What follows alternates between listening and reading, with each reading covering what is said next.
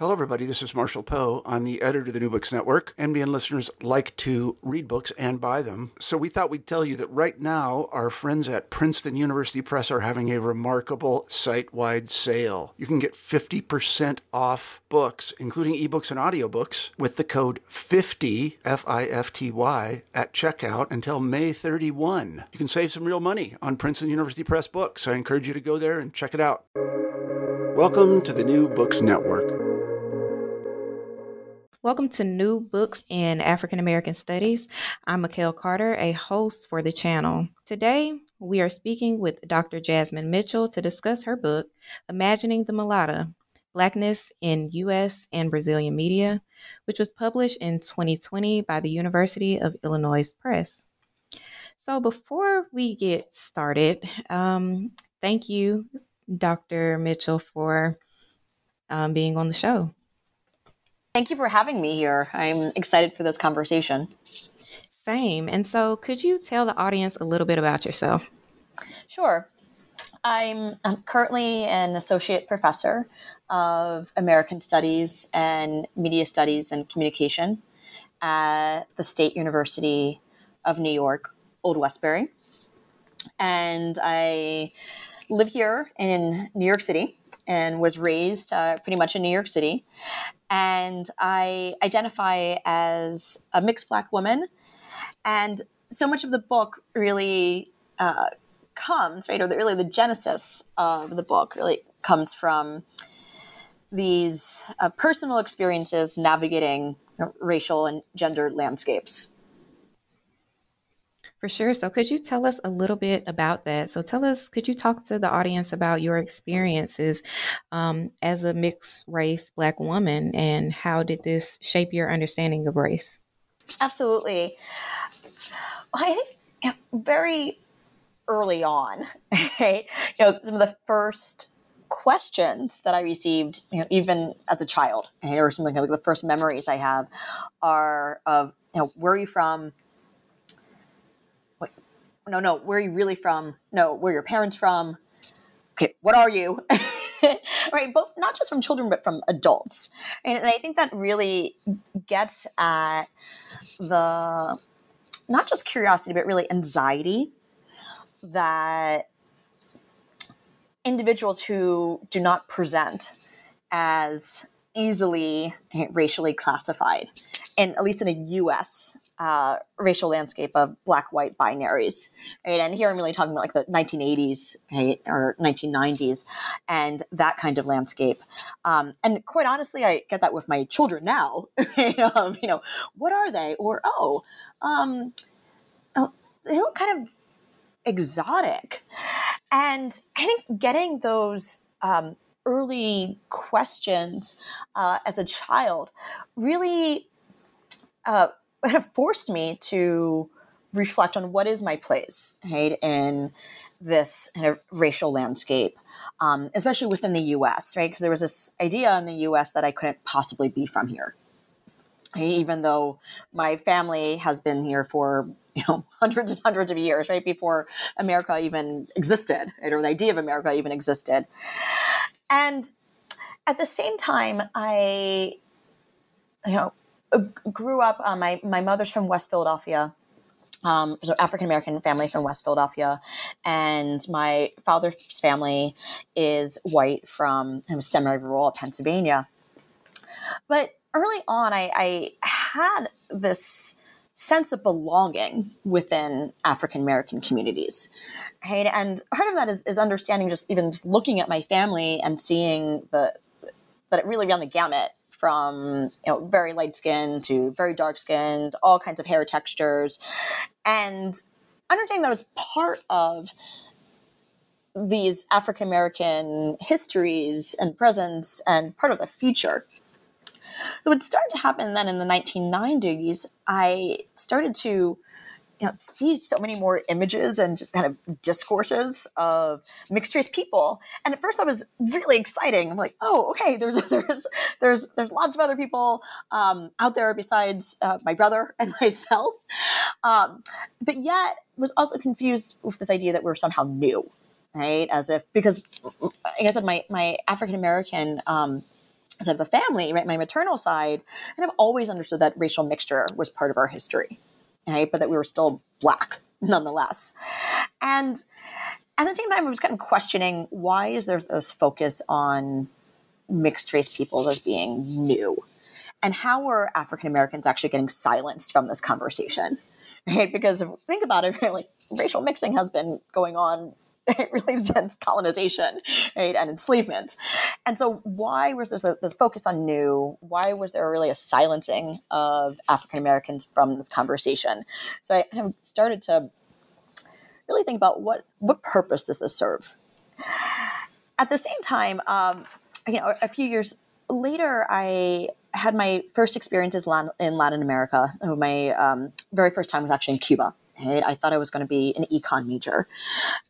And it absolutely transformed my trajectory because I realized, there are different understandings of race outside of the U.S. And everyone kind of thought I was Cuban. And I was seeing all these population. I was like, this looks like my family. Hey, and why are we not actually talking about this? Right? Why are we talking about in the U.S. This is this brand new thing, and this is something new. So at the same time, these traveling throughout Latin America, so first in Cuba, and then Argentina and Brazil. Also, though, and you realize that despite there's this focus in much of Latin America on racial mixture, that there's still very pervasive anti-Blackness. Right? So even in those experiences in Cuba, we're sometimes not allowed in the hotel because they assumed that actually I was Cuban and therefore I must be a sex worker. And I had very similar experiences in Brazil, right? That I must not really belong in some of these spaces. Right? Even as people assumed that I was part of that country, but I must not belong in spaces that had been deemed as white, right? Whether it be my first job out of college was at the American School in Sao Paulo, and many of my white Brazilian students assumed that I was one of the cleaning staff and not their teacher. And I also had one of my neighbors in the apartment building, constantly accuse me of stealing her yoga mat, like stealing her laptop, right? Or that I should be using the service elevator, even though she knew I lived right next door to her. So I was trying to really piece together these disconnects that I saw both in the U.S. and in Brazil and other parts of Latin America, that there's this celebration of racial mixture at the same time that there's this deeply ingrained anti-Blackness, and Blackness is always suspect. Thank you. Thank you for answering that. And so your book uses a hemispheric framework. And so can you talk to the audience about this approach and why Brazil and the United States? Sure, great question. So in the book, when I say hemispheric, I'm really referring to a relational understanding, right, of how histories, narratives, ideas, and social structures are interconnected in the Americas.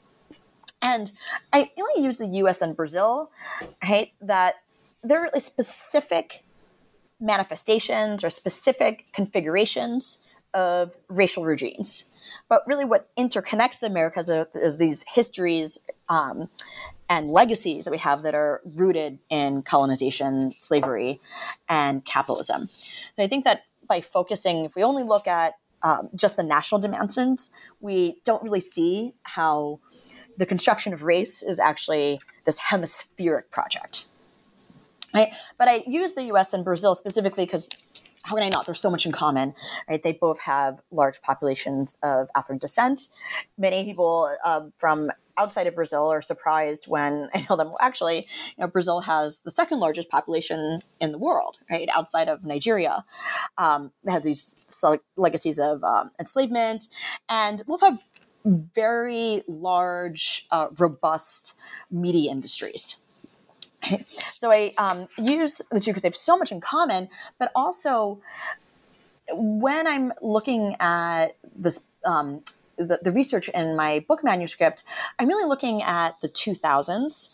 And in both countries, there's these debates, right, about the role of mixed race. Okay, the role of mixed race in national identity, the role of racial mixture and who is Black or not in terms of what is going to be the future of the nation, and also in terms of racial policies, right? Of should we address or can we address systemic racism? But I also specifically look at Brazil and the US too and pick this figure of the mixed Black woman because, again, navigating some of those personal experiences of seeing the similarities in whether it be in the US or in Brazil, right, or in Cuba or Nicaragua, of how heavily sexualized mixed Black women are. And so again, that was also part of those personal experiences, right, of not only whether, it doesn't necessarily matter the space, there's going to be this actually assumption, right, of sexual availability. So I was really interested in looking at the mixed Black female figure and as the idea of her and the imagery of her travels, right, throughout the Americas, and then specifically focusing on the US and Brazil. All right. Thank you. And so, how do you define mulatto in your book? And so, I know you have like the tragic mulatto, erotic mulatto. Could you explain those concepts? Sure, that's a great question. So one of the big questions I've gotten, and also sometimes the terms that I've used have often actually made some people upset. Right, or really uncomfortable, or like, why are you using this term mulatta? It's really offensive. And it's actually precisely that, because it's no other term like biracial does not provoke the kind of emotional, visceral weight that the term mulatta does. And part of that is really of thinking about the historical haunting that the very idea and image of mulatta still has with us today. And I use this then because also if we use a term like mixed race, I'm like, well, that could really mean anything, right? That can mean any kind of mixture, but I'm really looking at the specificity, right, of the idea of mixture with African and European descent, and specifically how the mulatta figure is gendered, right? This is a feminine figure, right? That much of the imagery, when we talk about mixed race, really actually often what we're talking about women's bodies, right?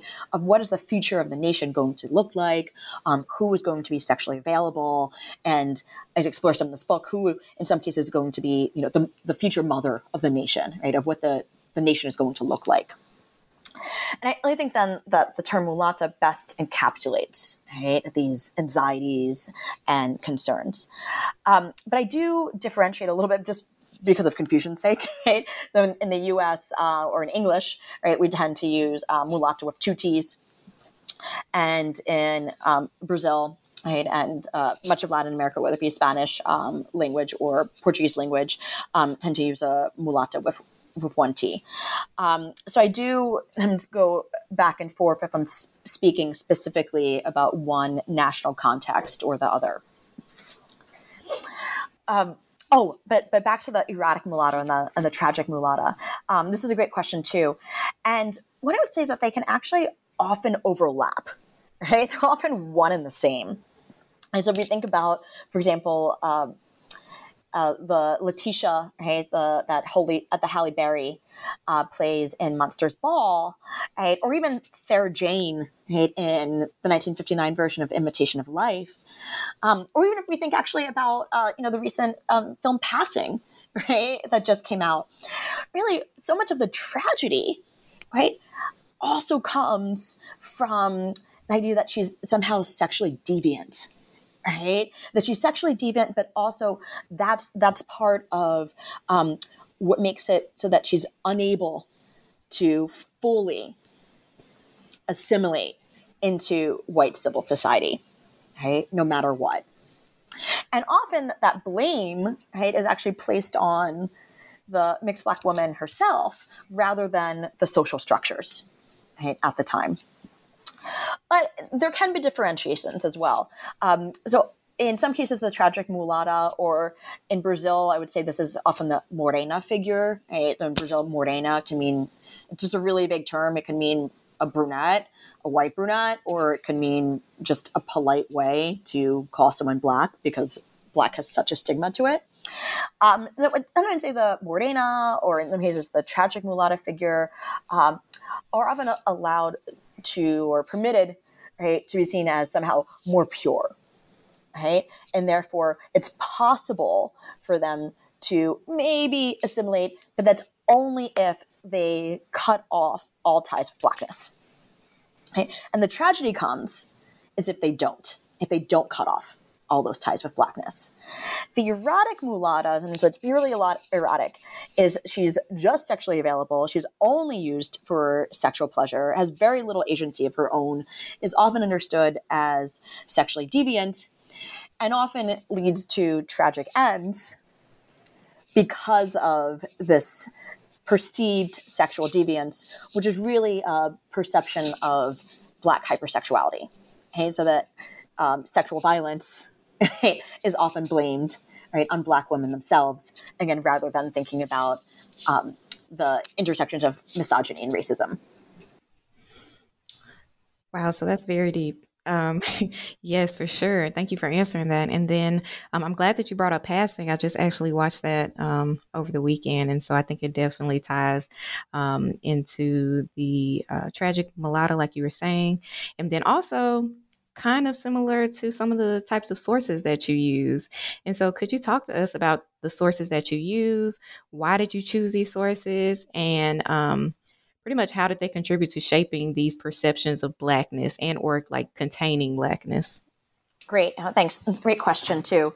All right, Passing, well, that could be another project. That's a fantastic film and different than most of the media archive that I look at because it focuses really on the interior lives of Black women, and the production and vision is also coming right from a perspective that's really centering Black women.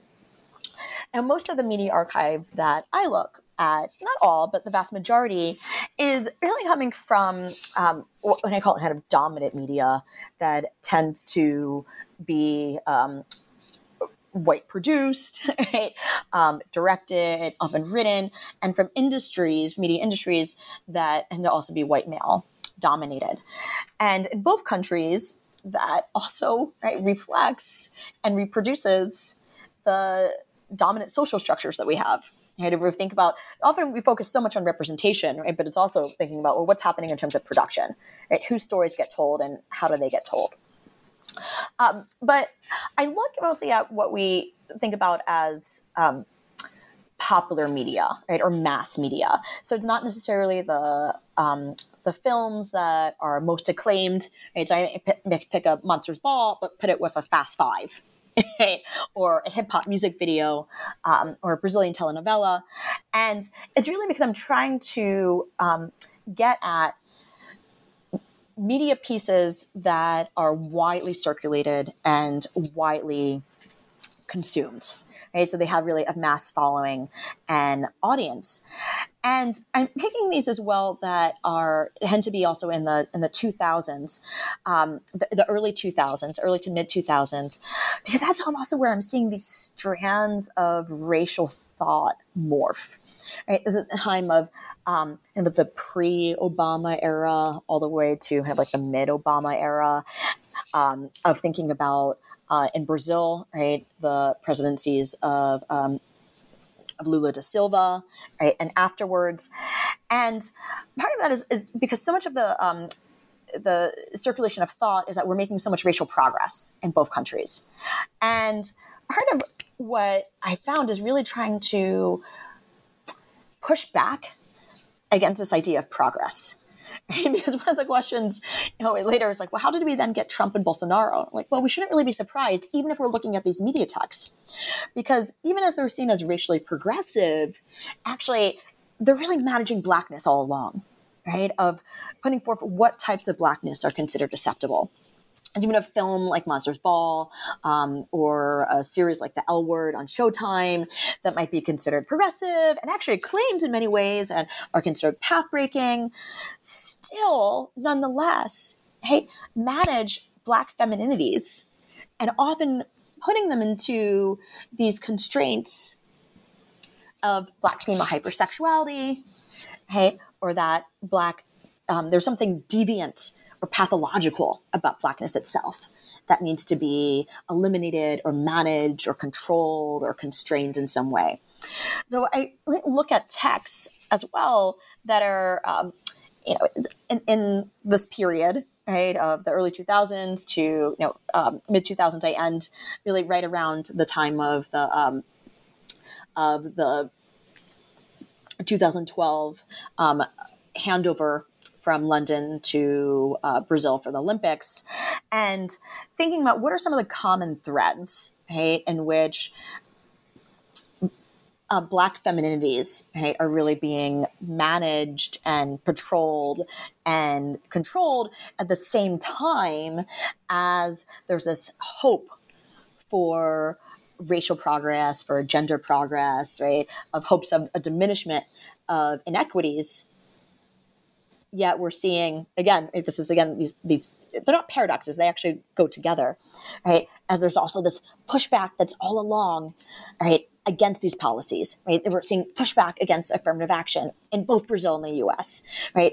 Pushback, right, against any kinds of racial policies that are, or gender policies that are actually redressing inequity, right? So it's not a surprise that later we get Bolsonaro and Trump, precisely because there's this opening, right, for different kinds of representations. For sure. Thank you for that. And so, could you talk to the audience about how does the mulatta in the Americas, in the American and Brazilian imagination have roots in slavery? Absolutely. I think it's, again, that's why I use that term mulatta, because it has its roots in slavery.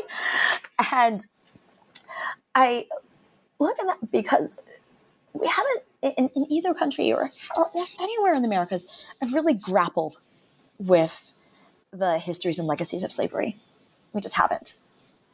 Right? And really thinking about how the contemporary mulatta provides this tie between legacies of slavery and the hope and the prospect of racial harmony, or the prospect, right, of a future without race. And really what we mean when we say future without race, we're really talking about a future without Blackness. Okay?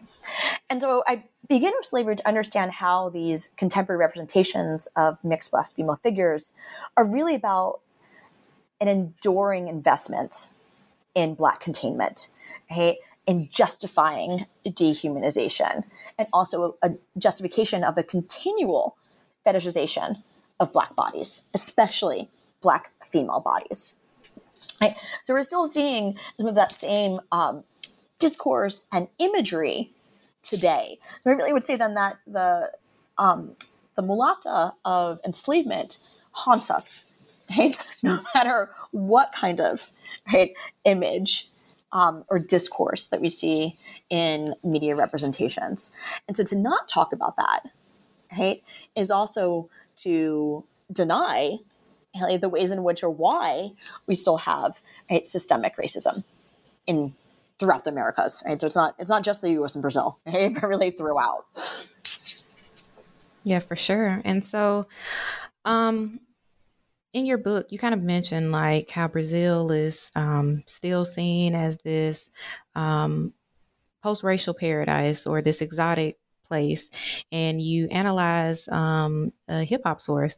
And so I wanted to know if you could pretty much take us through that analysis, and then also like tell us or talk to us about why is Brazil seen in such a way still to this day. Absolutely. I think Brazil itself, right, promoted the idea of presenting itself as a nation without racism. Right? So the official, right, state government, right, wanted purposefully to present itself to the world as really a model of harmonious race relations. And so part of that Brazil is Brazil, and also part of that is just thinking about the history, right? So Brazil never had legal segregation. That doesn't mean there wasn't segregation. Right? There was never legal segregation. There's not this history of Jim Crow. Yet there is absolutely racial violence and racial inequity. But there's this way in which, I'm specifically thinking about some of the hip hop music videos that I analyze that of the African American imagination. Right? And even actually, we were just talking about passing, right? Even in passing, right, or the film and the novel, right, we hear one of the characters, right, Brian, constantly talking about how he wants to move the whole family to Brazil, right? So there's this idea that Brazil is going to be this place that's free of racism. I myself had bought into that the very first time that I went to Brazil. I got there, I was like, okay, I'm going to be in a place, there's going to be so many people that look like me. I'm not going to have to deal with any of this racist stuff that's in the U.S. And I got there, I was like, oh, wow, okay, this is fun. I'm going to have to navigate this in a different way, right? Because I'm being, thought of as a sex worker in some spaces, as literally not belonging in the very apartment that I live in or the job that I have. Right? And yet I'm being told constantly that to talk about race itself is racist. And I was like, wow. And that's part of also why I really wanted to look at these moments between the U.S. and Brazil, because I said, oh, that's like something I hear in the U.S. that you can't talk about race because it's racist. And so we need to have these in conversation with each other, right? Or this is really why we need a hemispheric conversation, right? Because both the U.S. and Brazil, we can learn a lot from each other. But going back to why it's considered this exotic paradise, it's also, we have to talk about the sexuality here. Right? So it's thought of as this place that's free of racism. It's racially harmonious because of its racial mixture.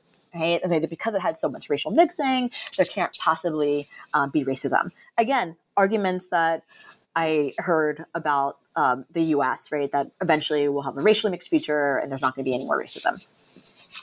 And also, part of this idea that it's racially mixed, so therefore can't be racist, is denying those histories of enslavement and colonization. Okay? So if we think about,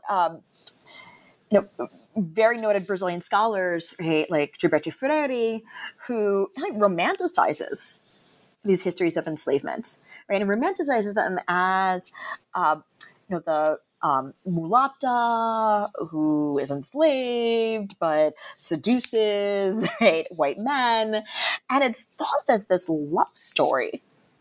Right? It's romanticized and completely erases all the sexual violence from these histories of enslavement to the histories of sexual violence that we have today. And part of that is that then Brazil is thought of as this exotic racial and sexual paradise. And that's what's so important. Right? It's thought of as a racial and sexual paradise at the same time because of the ways in which mixed Black female bodies are presented, are marketed, historically also by the Brazilian government, right? If you think about the kind of like the mulata samba shows, about the tourism brochures, and then how that also went back to the U.S., right? And the Brazil is thought of as a place that's free of racism, where there's these sensual, sexually available Brazilian women that quite honestly look quite like the U.S. women we have back at home. Right? Like that's what we have at home. Right? But they don't have it because it's imagined as a place free of racism and free of these histories of slavery and Jim Crow. It doesn't have that same weight. Right? It's not seen as having that same kind of trauma, right? That same kind of baggage. So it's also seen as this place, right, where African Americans can truly be free. For sure. Wow. And so, again, well, I don't know if I mentioned this at the beginning, but I absolutely enjoyed reading your work. And so, what takeaways do you want the audiences to gain after reading this book? Right. Thank you for that. The big one is mixed race people are not going to save us from racism. And then I feel like every couple of months I read some newspaper article or there's some celebrity that goes on that just talks about because our future is more racially mixed and our multiracial population is growing and look how far we've come, that we're no longer going to really need to talk about race. Well, one, that's not true. If you look at even our histories in the U.S., that's called colonization and enslavement. That did not work. That clearly is some of the root of the racial inequities we have. But also, if you look at Brazil, that did not work there either. This idea of that racial mixing is going to lead to racial democracy where everyone's equal, that's actually going to be further from the truth. So really getting rid of that mentality of that somehow magically mixed race people, especially the bodies of mixed Black women, are going to really, what they mean is they're really going to whiten the nation. That's really what they mean of we're not going to have this Black population that we really don't want anymore. Or we're going to be able to control, or they're not going to be as much of a problem because they're going to eventually mix out. That's really so much of a mentality that I really want to get rid of. Another is really thinking about the various ways in which racial mixture, but also managements of Blackness are used actually to uphold racial hierarchies. So it's really seductive, I would say, to hope that there's going to be racial progress, that there's going to be a racial democracy. We're not going to need to talk about race anymore, without actually doing the hard work of dismantling these systems of oppression, of dismantling racial and gender inequities. So, especially in this moment, where we're in both in the U.S. and Brazil, where we're seeing this galvanization of Black organizing, particularly Black feminist organizing, and at the same time, we see how pervasive white patriarchy is. I don't want us to really get too comfortable with this idea of progress, or especially of racial mixing as leading to this raceless future, without, again, really thinking about what kind of future do we want to have. And that's not necessarily a future without race, It's really a future without racism. And so therefore we can't buy into this kind of logic or this imagery, of, there's so many multiracial celebrities, the multiracial population is growing. And the same in Brazil, of what are you talking about? We can't possibly be racist because we don't have racial mixing. I mean, because we have racial mixing, or, we can't have affirmative action in our Brazilian universities because who would qualify as Black in the first place? That's too complicated. That's going to bring in a U.S. idea of racism. Really, all those are excuses. Really, excuses for not wanting to go back to the roots of the problem, which again stem from colonization and enslavement. So what I would say then really is the takeaway, again, is mixed race people are not going to save us from racism.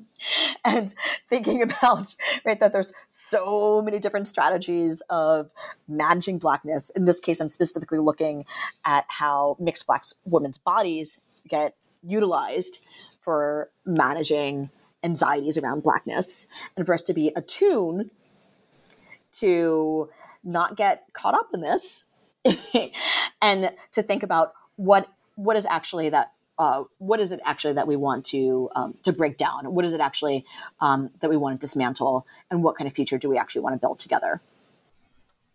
Awesome. Thank you so much, Dr. Jasmine Mitchell, again, for discussing your book with us, Imagining the Mulatto. And so before we go, what are you working on next? Oh, great question too.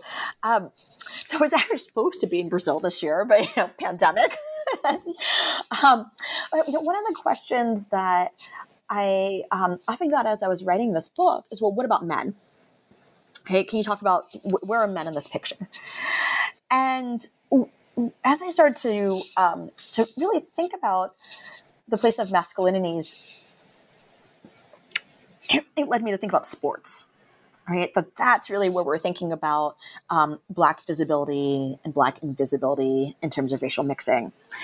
So whether we're thinking about our in Brazil, our Neymars and Ronaldos from the soccer world, or in the United States, thinking about how mixed blackness gets activated or deactivated. So we're thinking, for example, about like a Colin Kaepernick or Patrick Mahomes or Derek Jeter, right? Of how does sports, right, become this vehicle for engaging with mixed Black masculinities, expectations of masculinities, right? And still these anxieties around Blackness.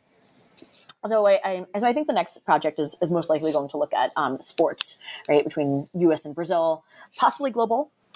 And then it might also be looking at kind of the next iteration of media texts.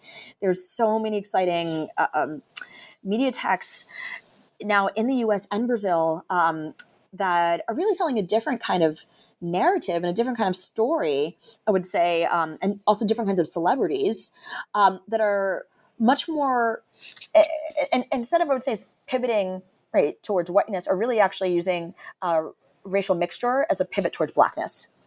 So even right, a film like we just talked about, Passing, or a TV series like Queen Sugar, right, or celebrities like Tessa Thompson or Zendaya.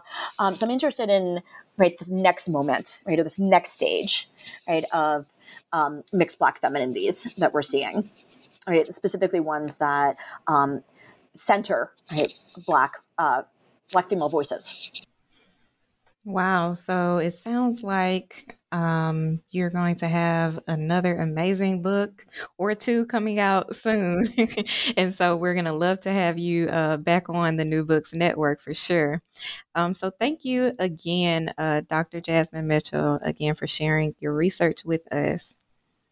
Hey, thank you so much for having me. Of and course. I enjoyed our conversation.